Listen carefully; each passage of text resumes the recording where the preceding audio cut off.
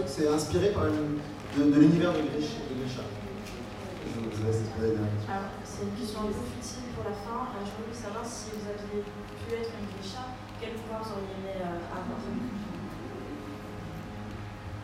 That's difficult because part of me thinks I would be a heartrender because then if somebody was very boring, I could just be like, go to sleep. But I think at heart I'm a fabricator. You know, I just want to stay in my workshop and be left alone. Difficile comme question. J'aurais tendance à dire heartrender parce que comme ça, quand quelqu'un m'ennuie, je serais pas coucher. Mais peut-être plus une fabricatrice.